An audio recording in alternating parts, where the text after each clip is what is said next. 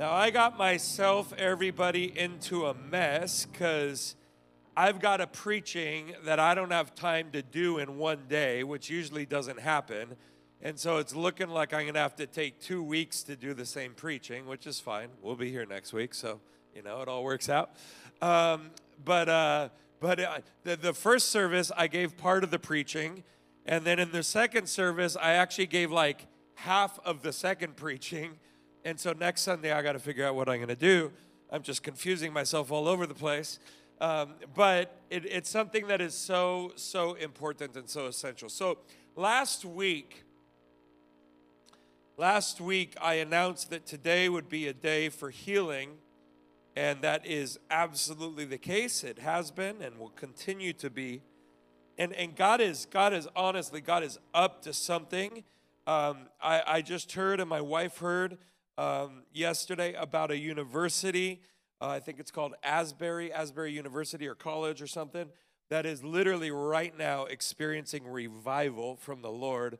They have been in 3 or 4 days of just continuous time of worship and preaching in the presence of God. They haven't left. I mean, people come and go, but they haven't stopped. They've just kept on going.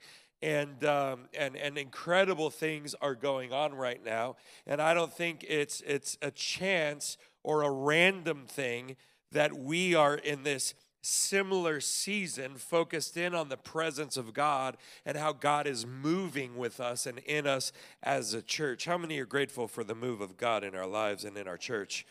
And so 8 days ago on Saturday, when I was preparing my message for last week, I sensed that the Lord told me that we needed to make room, that He wanted to do supernatural works of healing. So I announced it in the service and said that we're going to do it. But I got to be honest, when I announced it in the service, I still was kind of like, okay, God, is this actually going to happen?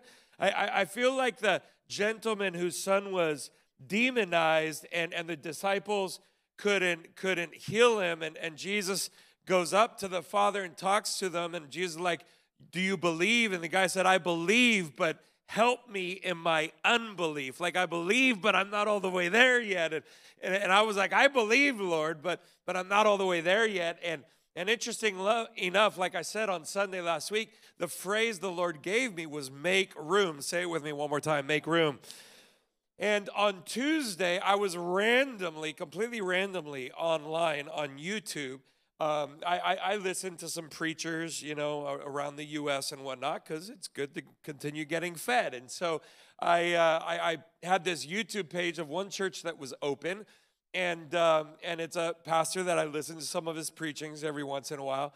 And this was on Tuesday, and I was like, God, no, I wasn't like God at all. It occurred to me, I'm just going to refresh the YouTube page and see what this pastor preached on Sunday, like 2 days before, a week ago. And so I refreshed the page, and go figure, the new preaching comes up from that pastor. And what was the title? Make Room. And I was like, okay, God, you helped my unbelief. We're good to go. Let's make this happen. And what I want to do today is I want to actually talk about that. Not that story, I already gave it, but I want to talk about the concept and set it as a foundation for who we are as God's people and how we operate. And while it has to do with healing, it is much bigger and much deeper than simply talking about healing. Our title or theme of the year is In His Presence. Everybody say it with me, In His Presence. And we've talked about how in His presence is being face to face with God.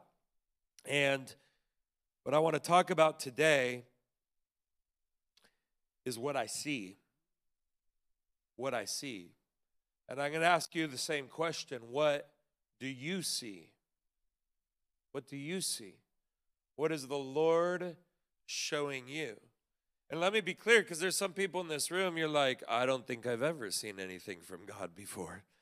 Well, He can show you. And there's others that you've seen things from God and you've heard things from God, but you're maybe in a bit of a dry spell on the hearing and the seeing part.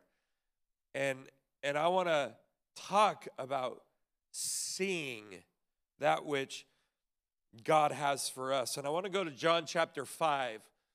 And it starts with this miracle story, and I'm going to spend a couple minutes on it, but not very long. And right in verse 1 of chapter 5 of John, and it says this: afterward, Jesus returned to Jerusalem for one of the Jewish holy days. Inside the city, near the sheep gate, was the pool of Bethesda with 5 covered porches. Crowds of sick people, blind, lame, or paralyzed, lay on the porches. One of the men lying there had been sick for how long does it say? 38 years. 38 years.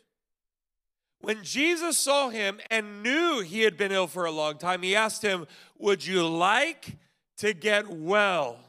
Now, my answer to that question would be like, yes. But his answer was not that. In verse 7, watch this. He goes, "I can't." See, that wasn't Jesus' question. Jesus did not ask him if he could be well. He just asked him if he wanted to be well. And his answer is, "I can't," the sick man said, "for I have no one to put me into the pool when the water bubbles up. Someone else always gets there ahead of me." This is actually really interesting. Someone always gets there ahead of me. He's in this situation where an angel would show up and stir the waters, and healing would happen for the first person that got into there. But what we see in this story is that this man was stuck on only one way that healing could happen. And for 38 years, he had been waiting for the one way to happen to him. But then Jesus showed up. And last night at 1 a.m, not joking, I was reading a book by Catherine Coleman. Some of you have heard of her. She was huge in the 20th century in miracles of healing and whatnot, and used incredibly by God. And let me just say, for those that might be in the room or watching online that are doubters about healing, I actually find her story to be so incredible because she actually made a decision. She was in Pennsylvania, and she made a decision to not do events jumping from state to state or country to country, and she had a specific reason for this. She wanted to stay local where she was so that when people got supernaturally healed, they could get checked out by a doctor and she could affirm that it was a legit healing by God. Rather than being somebody that just jumped around from place to place and said, "Hey, over in India, all these people got healed, but nobody can check up with them," right? So she wanted it to be legit, and she wanted to make sure there was verification for what God was doing. And so she stayed most of her time in Pennsylvania doing ministry there. And so she was there. And one of the things that I found interesting, and you might be asking, why are you reading that book at 1 a.m? Because I just wanted more faith. That's why. I was like, man, if I need more faith, I'm going to go to the people that had great levels of it, right? And so, I'm reading it, and she said something so interesting because she said, "Listen, I am not a person that is against doctors or medicine or anything like that," she said. "In fact, I am pro all of that." And she affirmed something that was so powerful. 2 things. She said, number one, well, she didn't actually say number 1 in the book. Okay, that's me. But she said that we should not limit the way that God does healing work. Meaning, if God with one blind man wants to spit in the ground and put some mud on a blind man's eyes and heal him that way, he can do it that way. But if he wants to just talk to another blind man, which Jesus did, and just talking to him, he heals him without even touching him, then Jesus can do it that way as well. Let me be clear, today we will be praying and we will be anointing you with oil. That's the way we're doing it today, but it's not the method, it's the God who does the healing. And let me be clear, we won't actually be praying a very long time. We're not going to take 20 minutes to pray for you because it's not the length of our prayer that does the healing. It is God that does the healing. And so, this man was limited according to what he believed was the only way for healing to come. So verse 8 says, Jesus told him, "Stand up, pick up your mat, and walk." And in verse 9 it says, instantly, somebody say it with me, instantly. This is sounding like the preaching last week of the paralyzed man. Instantly, the man was healed. He rolled up his sleeping mat and began walking. But this miracle happened when? On the what? On the Sabbath. So the Jewish leaders objected. They said to the man who was cured, you can't work on the Sabbath. The law doesn't allow you to carry that sleeping mat. They wanted to rest, right, which was scriptural and biblical, to have a day of rest. The problem was they had put a whole lot of rules and laws about what resting was and what work was. And so it was against the rule to apparently carry your sleeping mat. And what these Pharisees didn't even recognize, these Jewish leaders did not recognize, was that this man had been sick for 38 years, which means he had had no rest for 38 years. Let me tell you something. The moment he's healed, carrying a mat is nothing compared to what he dealt with for 38 years. It's like, dude, I haven't had a Sabbath until now, and finally Jesus came, and he is my Sabbath rest. He healed my body. And you have an issue with me carrying a mat? Dude, I've dealt with much worse than carrying a mat for a long time. But he replied, the man who healed me told me, pick up your mat and walk. Who said such a thing as that, they demanded. The man didn't know, for Jesus had disappeared into the crowd. But afterward, Jesus found him in the temple and told him, now you are well, so stop sinning, or something even worse may happen to you. Then the man went and told the Jewish leaders that it was Jesus who had healed him. So the Jewish leaders began harassing Jesus for breaking the Sabbath rules. I'm sure Jesus is laughing at this. He's going, I'm the one that made the Sabbath, whatever. It's like, this is my business. And Jesus replied this way. Everybody read it with me. What does he say? My Father is always working, and so am I. If you remember when Jesus was 12 years old, he said around the temple when his parents came back to find him, he said, I must be about my Father's business. I'm hoping today that some of you, many of you, all of us, could get to a place of rest in God where we recognize that I don't have any business. My business is the Father's business. I don't need to create anything. I don't need to make anything. I don't need to transform anything. That's God's job. I just get the honor of participating with him in what he is doing. And so often it's all dependent on us when it doesn't have to be. It doesn't have to be. So he says, my Father is always working. I'm working right along with him. Verse 18, so the Jewish leaders tried all the harder to find a way to kill him. For he not only broke the Sabbath, he called God his Father, thereby making himself equal with God. So Jesus explained, and I want you to read this together with me. What does he say? I tell you the truth, the Son can do nothing by himself. He does only what he sees the Father doing. Whatever the Father does, the Son also does. Now, this right here is the core of my message. I want you to get this. I want you to understand it. I want you to believe it.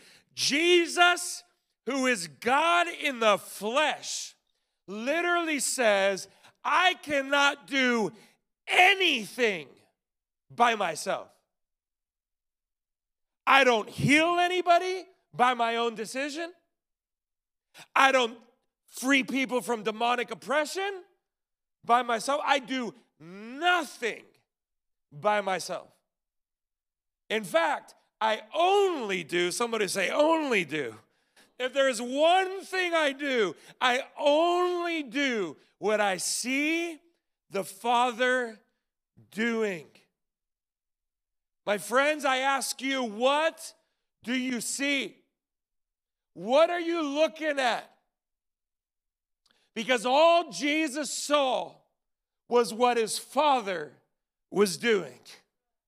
Face to face with his Father. He knew what his Father was doing, and he said, if you're doing that, that's what I'm doing. Nothing more and nothing less. And he says, whatever is another word for like everything, right? Everything the Father does, right? What does he say? The Son also does. The problem that we have right now is that we got to, can I be very blunt with everybody today? Okay, for the 5 of you, And the rest of you just put your headphones on and ignore me for a bit, all right? But if you can handle it, I'm going to be blunt. The problem that we have is that we're doing a lot of stuff, but we haven't seen the Father doing any of it. And we're busy creating strategies and busy creating plans and busy reading a whole bunch of books. And I am not anti-book. I read, but reading a whole bunch of books to find what it is that we need to do. So if I want to earn $1 million, so I'm going to read 10 books of people that have earned $1 million and to do it like them. Can I tell you that you are living a broken life if you are looking at another human being to tell you how to get somewhere when you've got the God of the entire universe who you can look at what He does and follow that? Is anybody with me on that? And you're like, but does He have a way to show me to make $1 million? You bet He does. And if that's His call for your life, He'll show you exactly how to do it. The plan is God's plan. It's not somebody else's. I don't need to go stealing anybody else's church plan. I don't need to go stealing anybody else's strategic plan. I don't need to go just copying what somebody else does. And it's not that copying is always bad, but I don't need to do it out of some sense of desperation of trying to get where I want to go. All I need to do is get busy watching the Father. And what I see the Father doing, I do that. And my friends, the reason I started with the story about Make Room is this, because I am not coming here today with some grand idea. I did not sit in some committee meeting where we sat down together and said, what should we do to get a whole bunch of people here? Oh, let's have a healing Sunday. That sounds like a great plan. Let's do it. No, none of it came from that. It came because I was walking in the presence of Jesus and He showed me to do it. And I just said, okay, if that's what you want me to do, then that is what I'm going to do. And because of that, we've already had dozens of people healed today. I don't need to create the plans. God already has them. It's funny, in Proverbs it says man determines his steps. Man makes his plans, but the Lord determines his steps. And I think it's so hilarious. Maybe we just figure out that we don't need to make plans anymore and just let God take care of it all and determine our steps and we're good to go. And sure, there's planning in the human realm, but not for the direction. The direction is the Father's.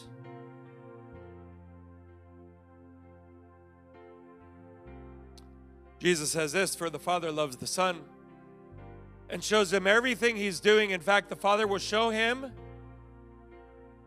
how to do even greater works than healing this man. Then you will be truly astonished. For just as the Father gives life to those He raises from the dead, so the Son gives life to anyone He wants. I want to jump to John chapter 14.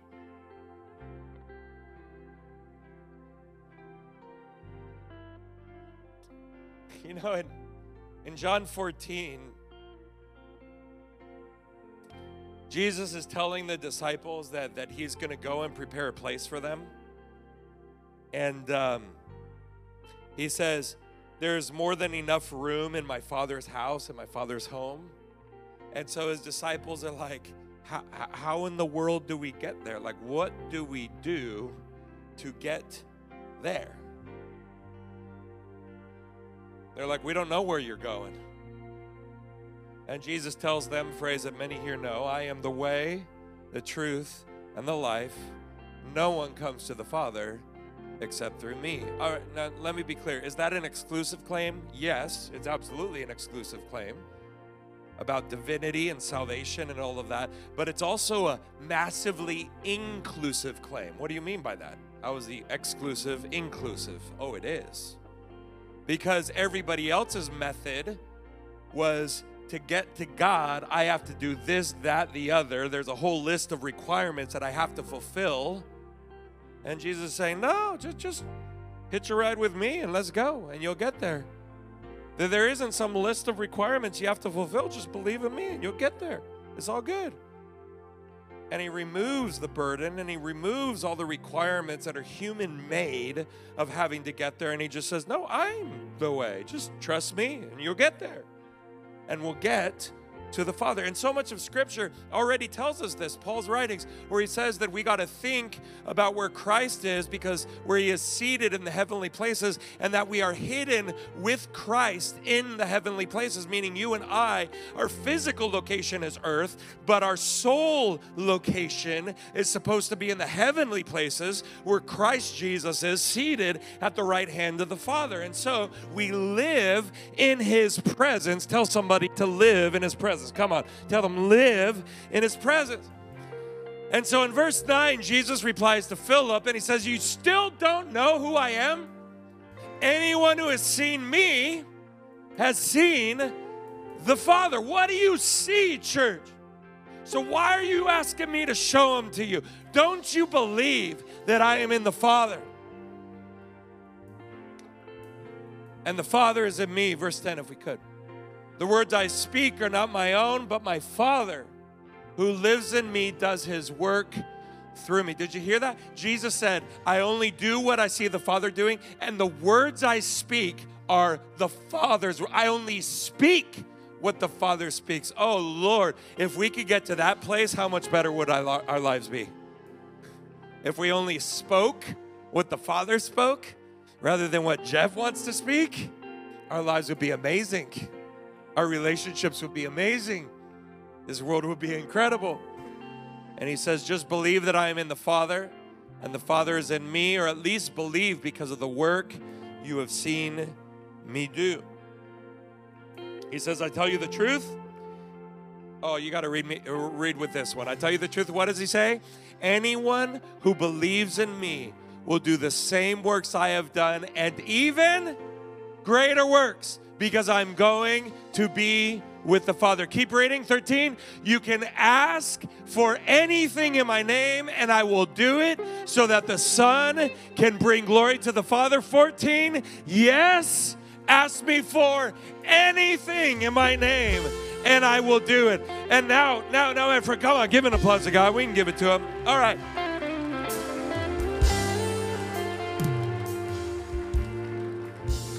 Okay, but the Lord has sent me on an assignment today to tell you something that he changed in me and helped me understand, and he wants us to understand it as well.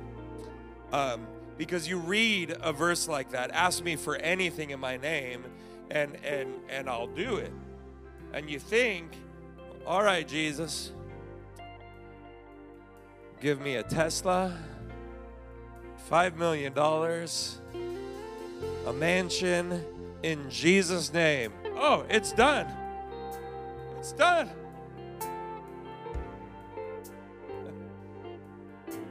No.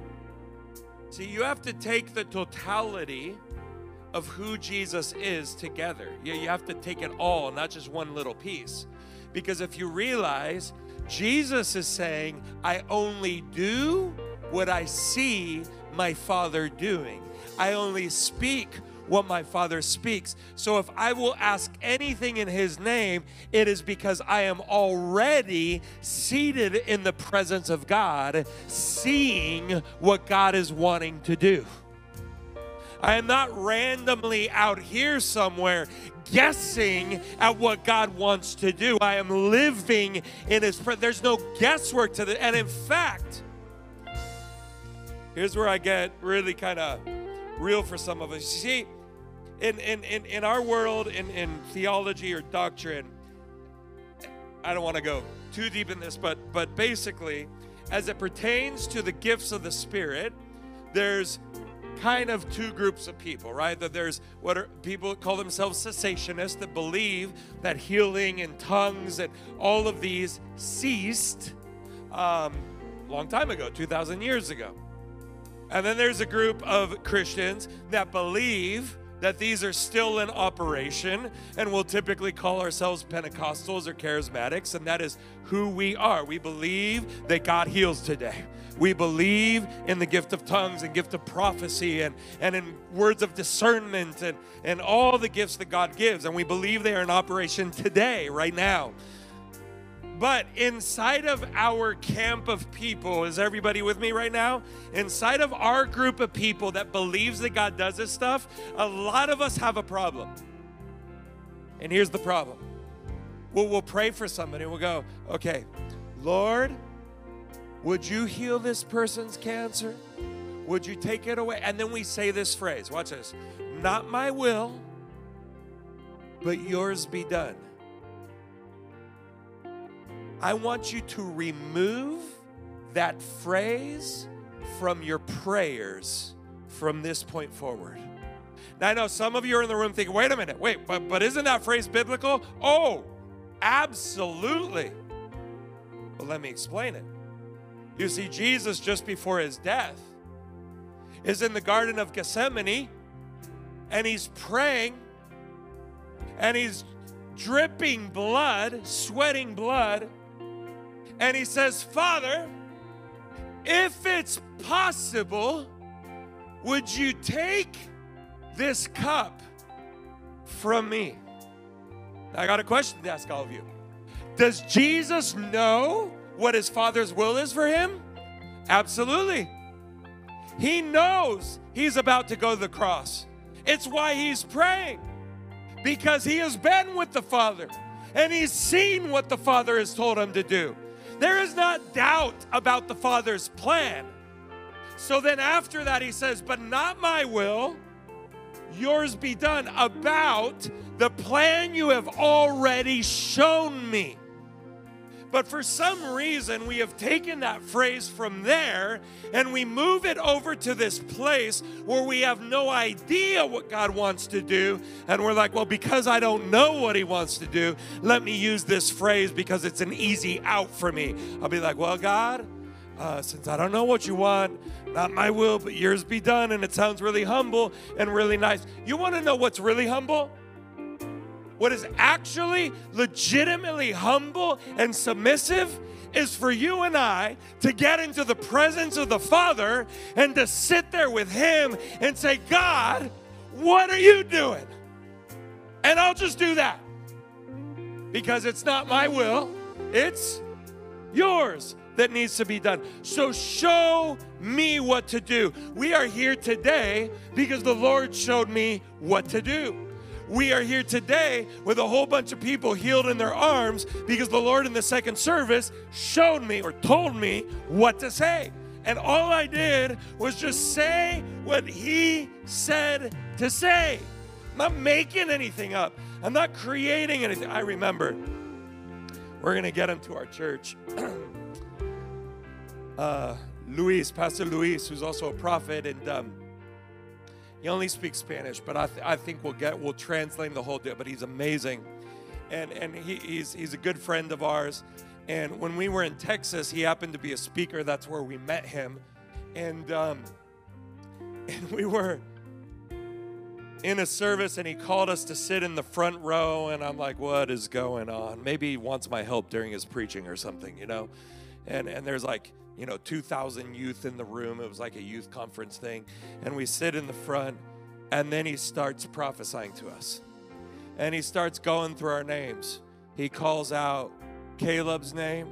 He calls out Sophia and her middle name, Angelina. Sorry, Sophia, everybody knows now. And he calls it out. Nobody had told him our kids' names. Nobody had told him the middle names. It was revealed to him by the Lord himself. And we're sitting there going, okay, I think God is speaking, right? How does that happen? Because he's a man who lives in the presence of God. And that which he sees the Father doing, that's what he does. That's what he hears the Father saying, that's what he says. It's a much less confusing life.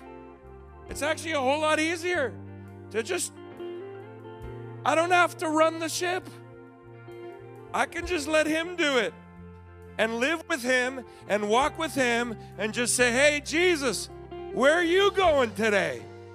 That's where I want to go. Hey, Jesus, what are you doing today? That's what I want to do. What words are you saying today? That's what I want to say. And you will see how the power of God will be manifest in your life. And so, my friends, today we're here, and I want this to be absolutely clear. And I'm going to continue this preaching next week. I'm not done yet. We're going to be going to Ezekiel chapter 37, which is the river of God flowing out of the temple. And if you want to, you should read it before we get there. Okay, read it before we get there. Book of Ezekiel, the river of God. It is so important. I'm going to preach on that next week, continuing What I See, part 2. Okay, is that good for everybody?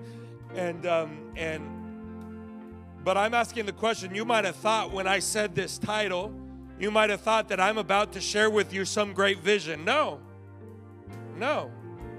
It's not some great vision that I have. I'm just sharing with you the simple fact that the more that you walk with Jesus, the more you will see. The more you spend time with him, the more he's going to show you.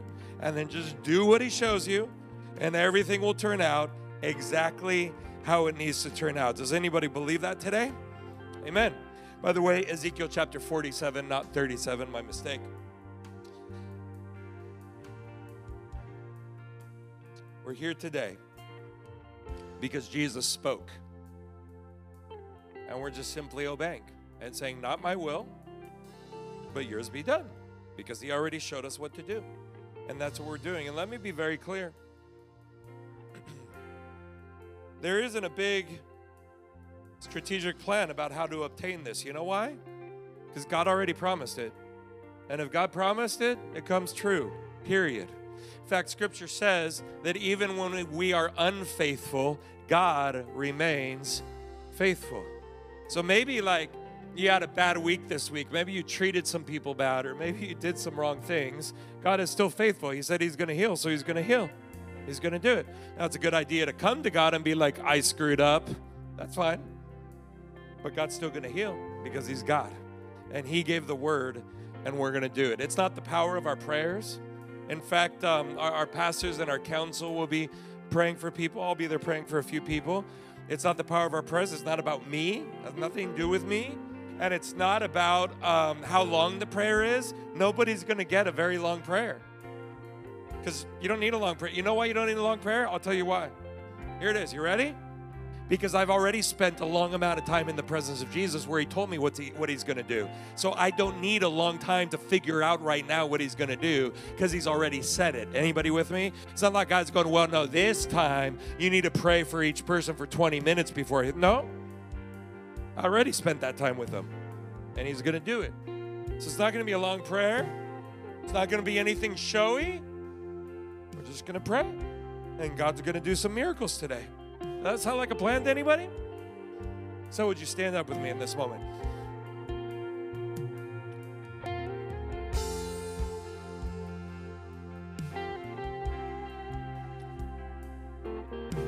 I'm going to invite our pastors and our council to come up here, council members and pastors, and join me up here on the platform, and on the step, on whatever it is. And we'll start praying in just a moment, but if you want to be prayed for, I just want to invite you for whatever sickness you have that you need healing for, just come up right to the front. We made room right here, right now. Just come up to the front. We got room for you.